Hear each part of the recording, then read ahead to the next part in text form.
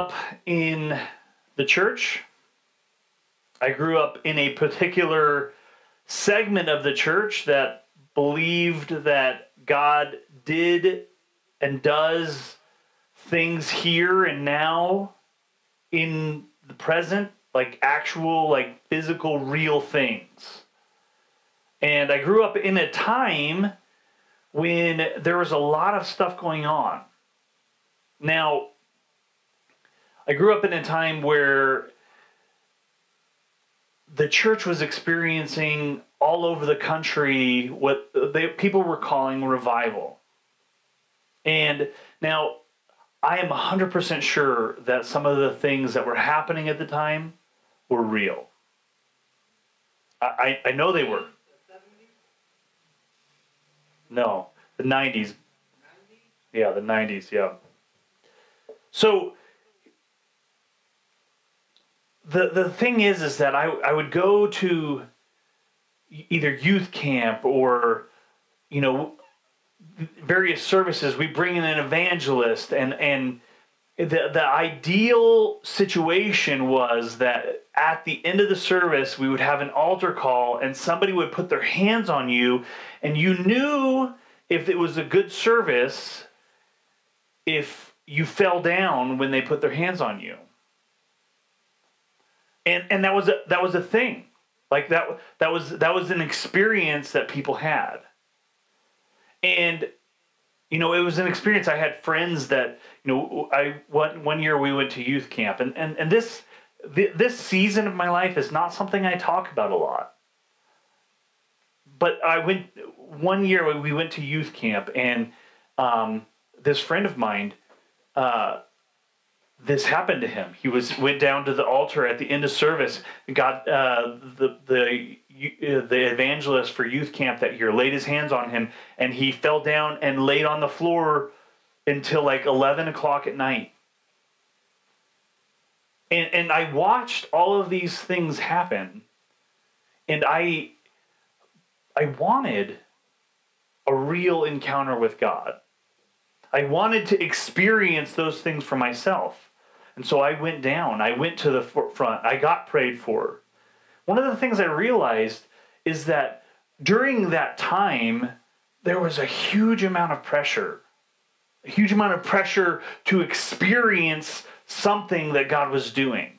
And that pressure was not only on the people who were in the audience, but it was also on the speakers. I can't tell you how many times I would go to the front and this pressure, like I want to experience what Adam experienced. I want to experience this thing where God does something amazing in my life, and the evangelists would put their hand on my forehead, and then it really felt like they were pushing me.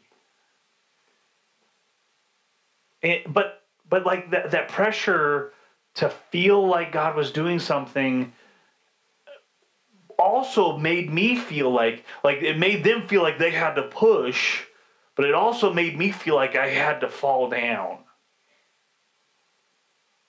And this season of my life, like I really didn't understand what was happening. I didn't understand why God wouldn't do that for me. Why God wouldn't allow me to experience those kinds of things.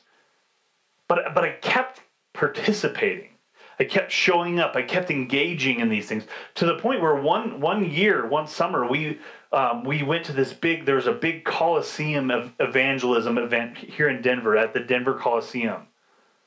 And we did, I went through the training to be a prayer, to work in the altars for the prayer time. And I felt the other side of that pressure to participate in what God was doing. And the hard thing about this entire season is that it created this immense struggle for me. Because I wanted a real encounter with God. I wanted a real experience with God. But I couldn't find it.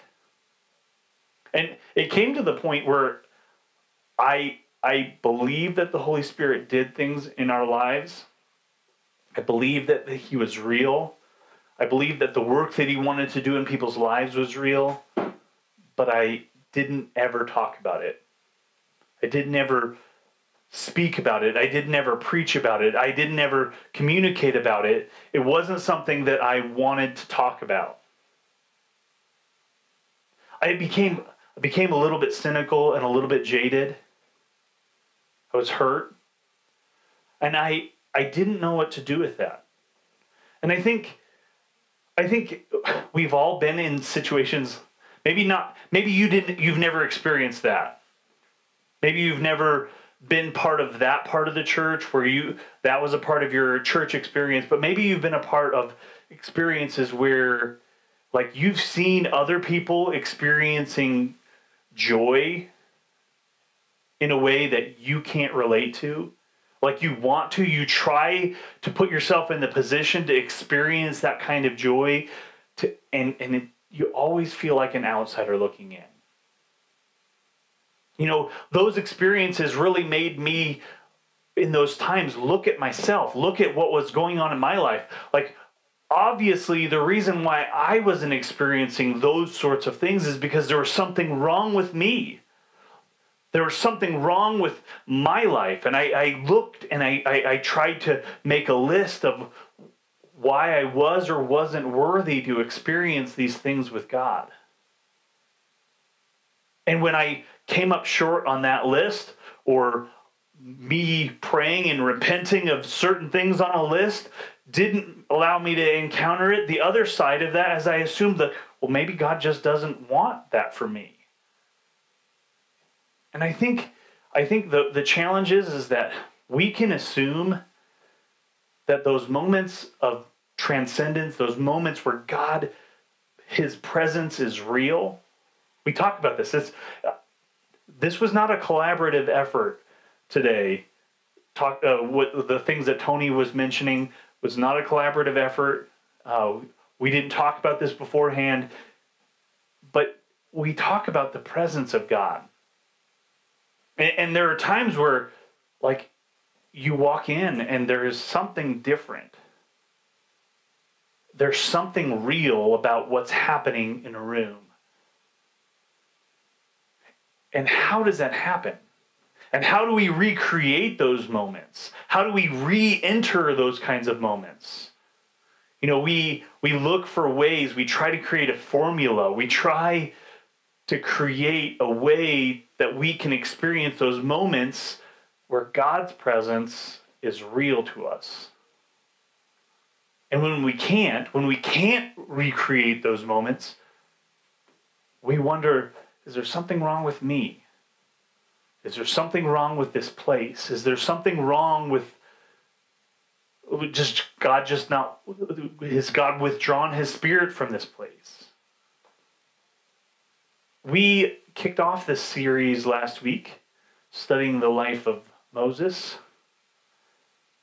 And I think Moses has a really interesting relationship with God's presence. Like, he has an incredibly unique experience with God's presence that we don't see a lot. We don't see this kind of interaction in a lot of places in Scripture. So, Joy talked a little bit last week about Moses' early experience. So after Moses encounters God at the burning bush, and he goes back, and he brings the people out of Egypt, they finally get there, and they're at the base of Mount Sinai. They're doing the thing that Moses said that they were going to do. They're going to go a 3 days journey and worship. And they're at the base of Mount Sinai, and the mountain is covered with smoke and lightning and flashes. And the interesting thing is that originally, the original plan was that all of the people would go to the mountain.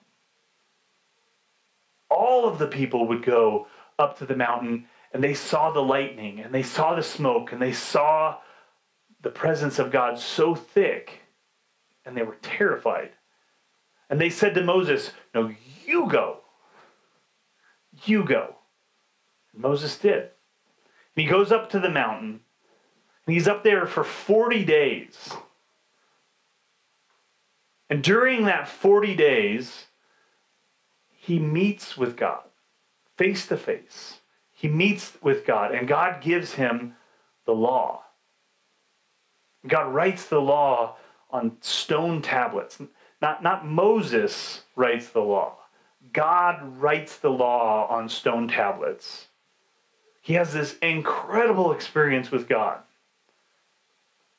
Have any of you ever experienced anything like that? No? He comes down from the mountain carrying the tablets. And as he's on the mountain, he hears a ruckus. And at first he thinks, is that celebration? No. There is a party going on, but it's not a good one. And as he comes down into the camp, he sees that the people have created, that they have, as he's walking down the mountain, they have already broken the first commandment. They've created another god, an image, a graven image. They've created a golden calf. And Moses loses his mind.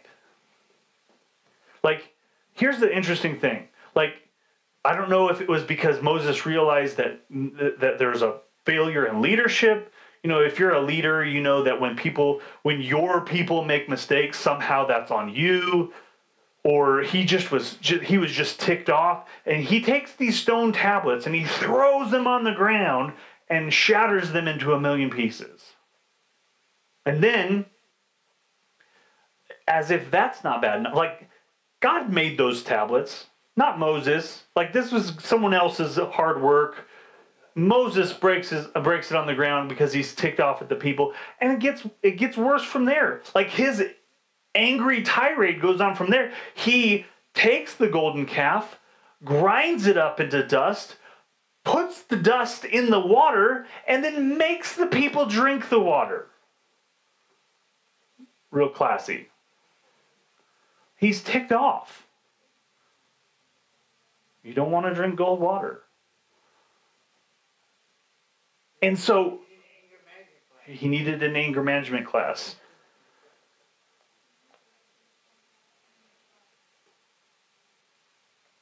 So here's the thing.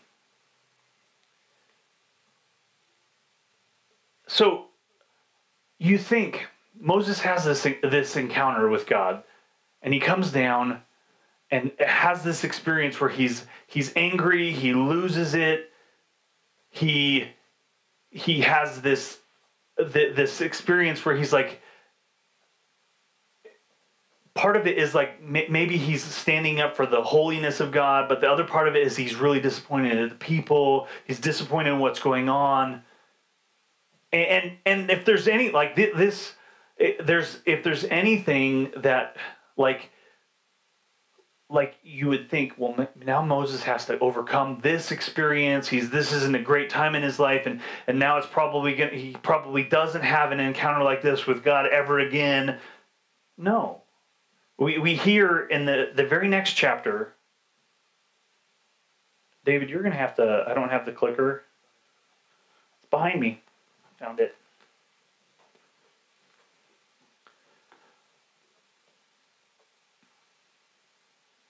That is not it.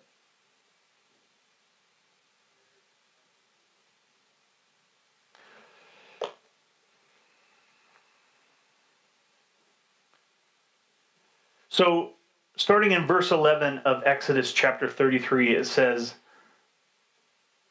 the Lord would speak to Moses face to face. So this is immediately after this whole experience, the whole story of Moses losing it, throwing the stones on the ground, grinding up the cow and putting it in the water, making everybody drink it. This is what it says. This is not the aftermath. Just hold on. You'll hear it. You'll get to it. Verse 11, the Lord would speak to Moses face to face, as one speaks to a friend. Then Moses would return to the camp, but his young aide Joshua, son of Nun, did not leave the tent. Verse 12.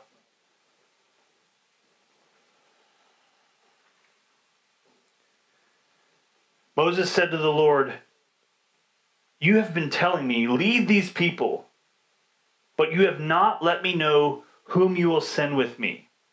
You have said, I know you by name and have found favor with you. You have found favor with me.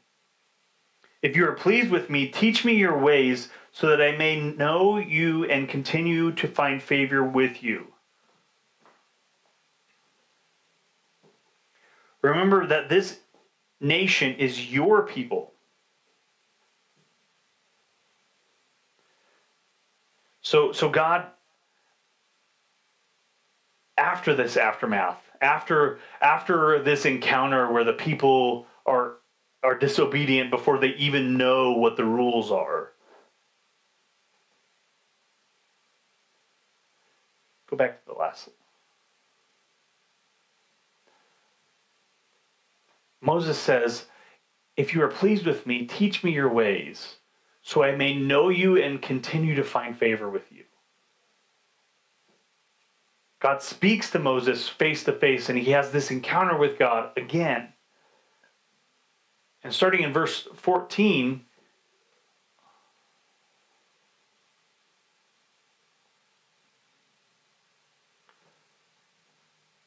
the Lord replied, "My presence will go with you, and I will give you rest." Then Moses said to him, "If your presence does not go with us, do not send us from here.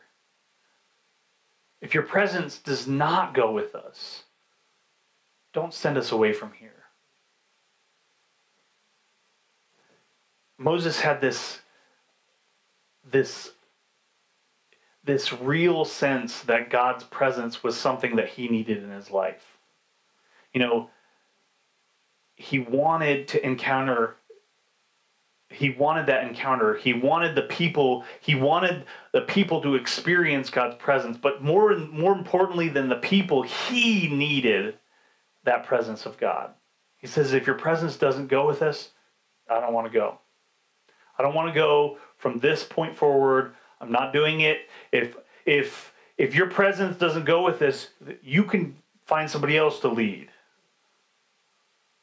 He has this really interesting relationship with God because there are some interesting conversations that Moses has with God where it really seems like Moses is changing the mind of God. But he says, "If your presence doesn't go with us, do not send us from here." Verse 17, "And the Lord said to Moses, I will do the very thing you have asked, because I am pleased with you and I know you by name. I'll do it. I'll go with you. My presence will go with you wherever you go." And when you read the rest of the story, like throughout Moses' ministry and leadership of the nation of Israel, like whenever they would camp, like they would break camp in the morning and a pillar of fire would go before them, or a cloud in the morning and a fire by night. God's presence would go with him everywhere he went. But that wasn't enough for Moses. That wasn't enough for Moses. He says, "Now show me your glory. Now show me your glory." And the Lord said, "I will cause all of my goodness to pass in front of you, and I will proclaim my name, the Lord, in your presence. I will have mercy on whom I have mercy, and I will have compassion on whom I have compassion." But he said, "You cannot see my face, for no one may see my face and live."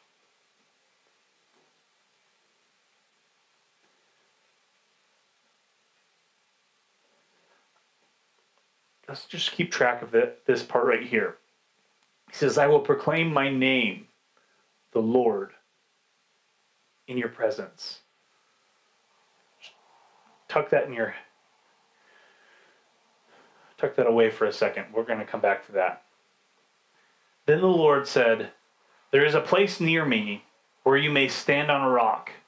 When my glory passes by, I will put you in a cleft in the rock and cover you with my hand until I have passed by. then I will remove my hand and you will see my back, but my face must not be seen. So, can you imagine this entire scenario?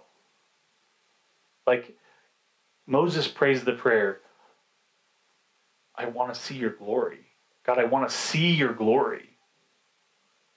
Like, that's a pretty bold and crazy prayer, but the even more bold and crazy thing is the response. God says, yes. God says, yes. Not only will I show you my glory, but I will proclaim my name in your presence. I will, like Moses, he tells Moses, go climb up on this rock and stay there. My glory will pass, and I will cover your face. I will cover your face, and I will pass in front of you. And as I pass in front of you, I will remove my hand, and you can see my back. You can't see my face, because if you see my face, you'll die. But like even like the interesting thing about that is you go back to the beginning is like, and it says Moses talks to God face to face. I don't know exactly how that worked, because if you see God's face, you die. But the interesting thing is that Moses has this crazy encounter, and this is following immediately on the heels of Moses blowing up and making a fool of himself. So what is it? What is it that makes this possible?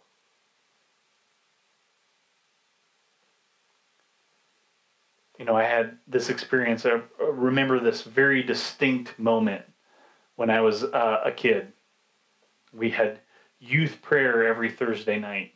And it was during this season where we were praying that God would show up and God would do something awesome in our lives. And I remember we would spend the first half of our youth prayer night praying by ourselves, which usually meant people fell asleep, and then ended up with pew prints on their face. But then after that, we would gather in the middle and hold hands, which is always fun. We would hold hands and we would pray. And I remember I just felt like I wanted to experience God's presence. And so I was praying this prayer, something to the effect of, God, we invite you here. We invite your presence here. We invite you to show up here. And I prayed for a couple of minutes, and no sooner that I said amen, and one of the other kids in the group said to me, he's like, you know, God's omnipresent. And you can't, it's contradictory to invite God here. He's already here. And I wanted to say thank you for that. Thank you for that information. The reality is that he's right. God is everywhere. God is in the middle of everything. God is in every moment, in every space, in every season. So what is the difference between this moment where God's presence is so real and other moments? What is the difference? So here's the thing. I said we come back to this. The ironic thing is that when Moses threw the stones on the ground, the third commandment on that stone was the commandment, do not take the Lord's name in vain.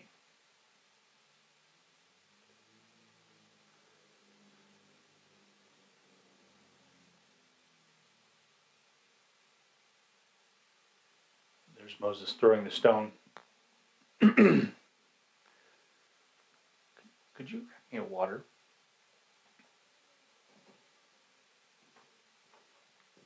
So the third commandment was, do not take the Lord's name in vain. And I grew up being told that do not take the Lord's name in vain meant do not use the Lord's name as a cuss word. And I think that's at least part of the meaning. But I think there's so much more to that.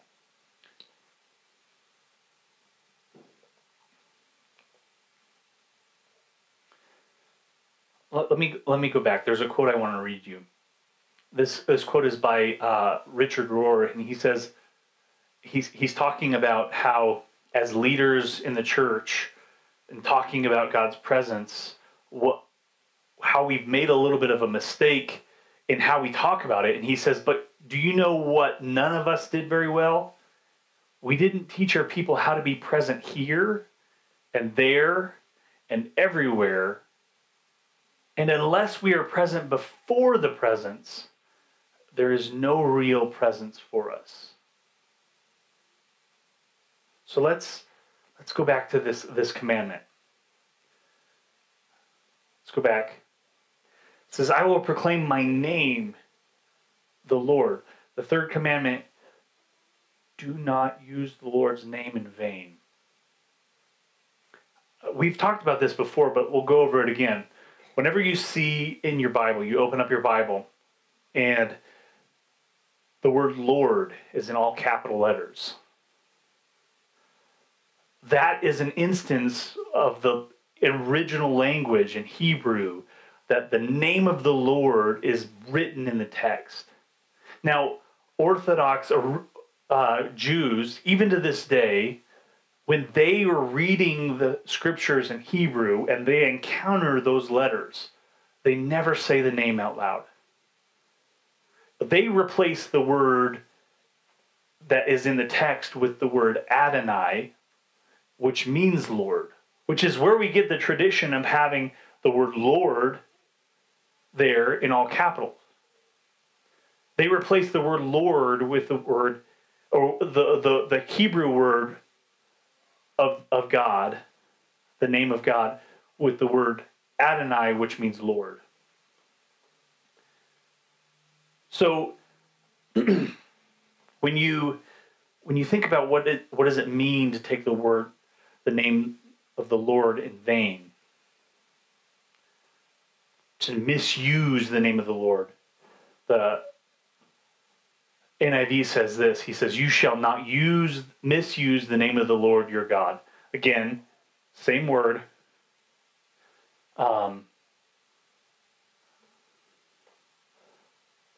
So just a little background. Hebrew is written from right to left. We read from left to right. And so you would start over here. This is the Hebrew letter Yod. This is the Hebrew letter He. This is the Hebrew letter Vav and He. Now, the interesting thing about the name of God is not only was it not pronounced, but many Jewish scholars believe that it was not only not pronounced, it was unpronounceable. Because the name of the Lord was intended to mimic the sound of human breathing. Think about it a second. I know it sounds weird, but track with me for a second. The pronunciation that we've landed at today is Yahweh. So think about breathing for a second. You breathe in.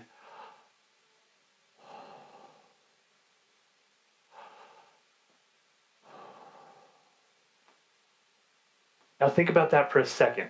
Just bear with me for a second. If we're not to misuse the name of the Lord, if we're not to use the name of the Lord in vain, and the name of the Lord mimics the sound of our breathing, what does that mean? It means that we're not to waste a single breath. We're not to waste a single moment. Now, here's the interesting thing. Those moments where it feels like it's hitting the fan, and you're like, God's presence isn't here. He's clearly not here. Are you breathing in those moments? Are you breathing in those moments? See, the interesting thing about this is that this is the one thing as humans that we do from the beginning to the end. In fact, like the very first thing that you did was breathe. The very first thing you did was whisper the name of God, the sacred name of God. The very last thing that you do is whisper the name of God. Now,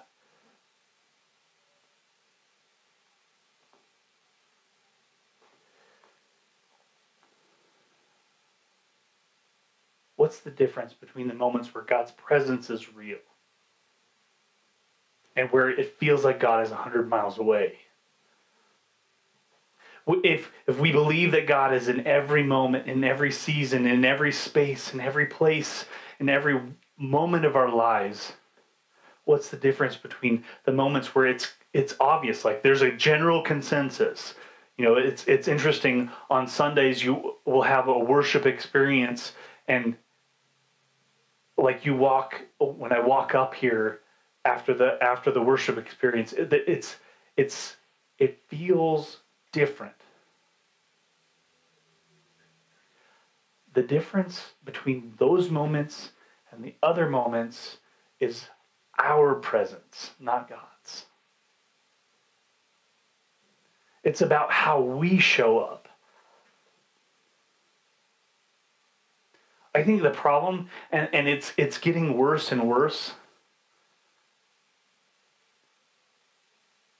we're not present for anything. We're not present for anything. We always have something going on. We always have something on our mind. We always have something that's occupying the space in our brain, and we're not really present. The reality is, this, you may not like this, but it's true. How we do anything is most likely how we do everything. And if you're sitting at lunch with your best friend and you're on your phone and they don't feel your presence, chances are good you show up in this place, or things get really difficult and you show up, you're probably not present there either.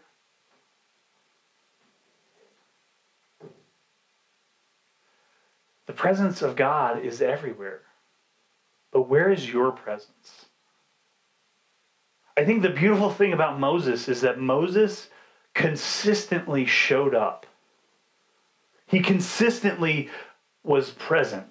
Like, and insane and crazy ways. Like, he's like, God, not only do I want to talk to you face to face, not only do I want to have a conversation where I hear your voice, I want to see your glory. I want to have a real encounter. And he, even though he had this crazy, difficult experience immediately before this, like he's right here, back in this presence. He's putting himself back in the presence of God. And so I just want to give us one tool. And I hope it doesn't seem too weird. I hope that this doesn't seem too far off. In just a minute, what we're going to do is, David has a song that we're going to play. This is what I want you to do. I want you to close your eyes. I want you to stop thinking about your bills, thinking about the broken relationships in your life that you're worried about. Stop thinking about the difficulty that you're experiencing. Stop thinking about those moments where God didn't show up when you thought he should have. And I just want you to breathe. And as you breathe, in and out, I want you to breathe all the way in and all the way out. And as you do,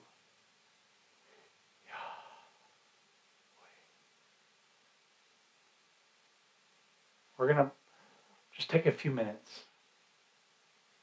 And I want you to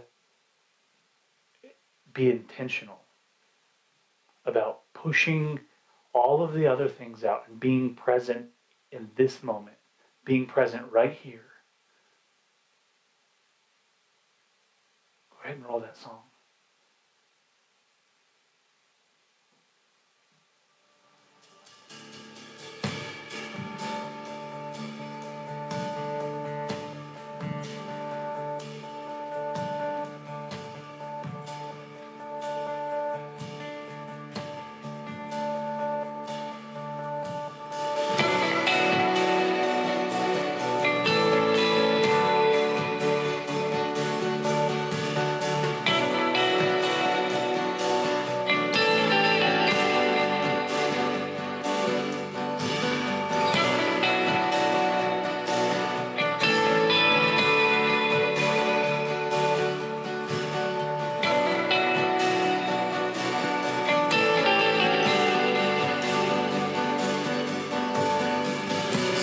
Spin their dance within your breath.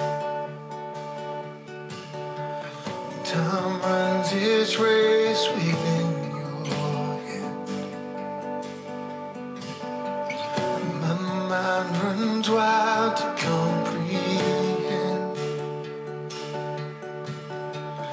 No mind on earth could understand.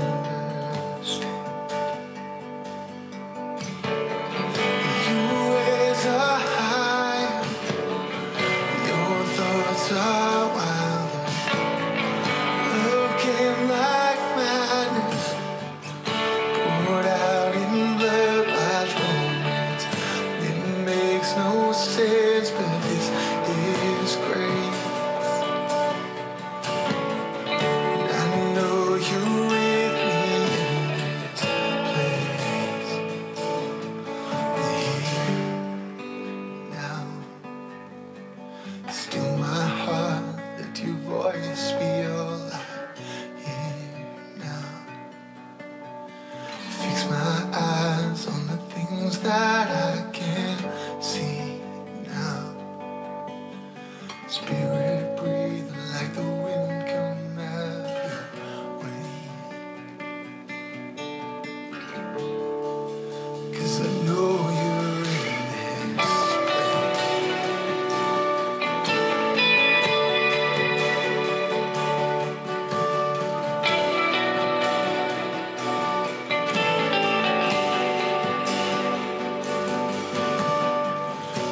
this makes a fool of what makes sense. Grace found my heart without you. If all of this sounds a little crazy to you, think about this for a second. The creation story. God forms man out of dust. What does he do next? The Bible says that we're created in his image. We're created in his image. And what does he do after he forms us out of dust? He breathes the breath of life. We're made in his image. He gives us his name from the very moment of creation.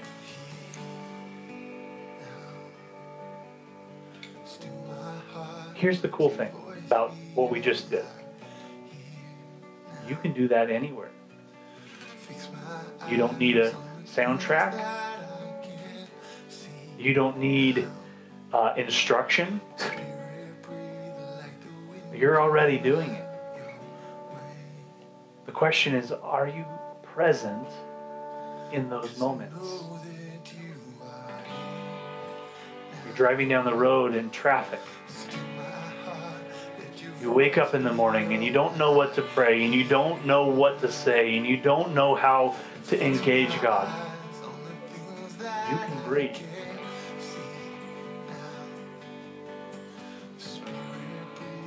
What would it look like if we chose to not take the Lord's name in vain? To live our lives in such a way, that we're not using God's name as a cuss word, sure. But that we aren't wasting our moments and our breath. That we're intentionally choosing to be present to what God is doing in this moment. How many more real encounters with God would we have? How much more life transforming would it be rather than being pushed to the ground and looking for this experience? How many more real encounters with God would we experience if we chose to be present right here, right now, in this moment? I challenge you this morning. Let's do that. How you do everything, or how you do anything, is how you do everything. I challenge you to look at your life in those moments.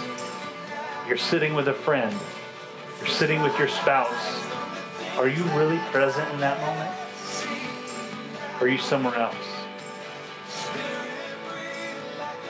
Chances are good, if that's the way you're living your life in those moments, and you're wondering why you don't experience God in other moments, it's probably the same sickness.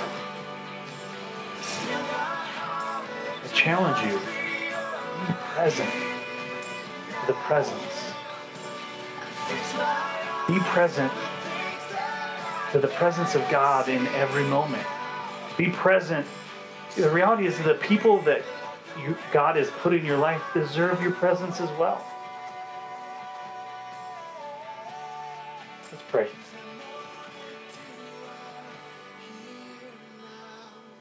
God, I thank you. I thank you for your presence. I thank you that you show up in our lives. That you come in and you transform us. I thank you that for some of us that you show up in these palpable, tangible ways, God. I thank you that you are willing to do that in all of our lives. God, I pray that you would help us to be present to your presence. God, this morning, if there are people here that are struggling to be present, God, I pray that you would give them the strength to put distractions aside, to engage not only your presence, but the presence of the people around them. Lord, we love you and we praise you. In Jesus' name we pray.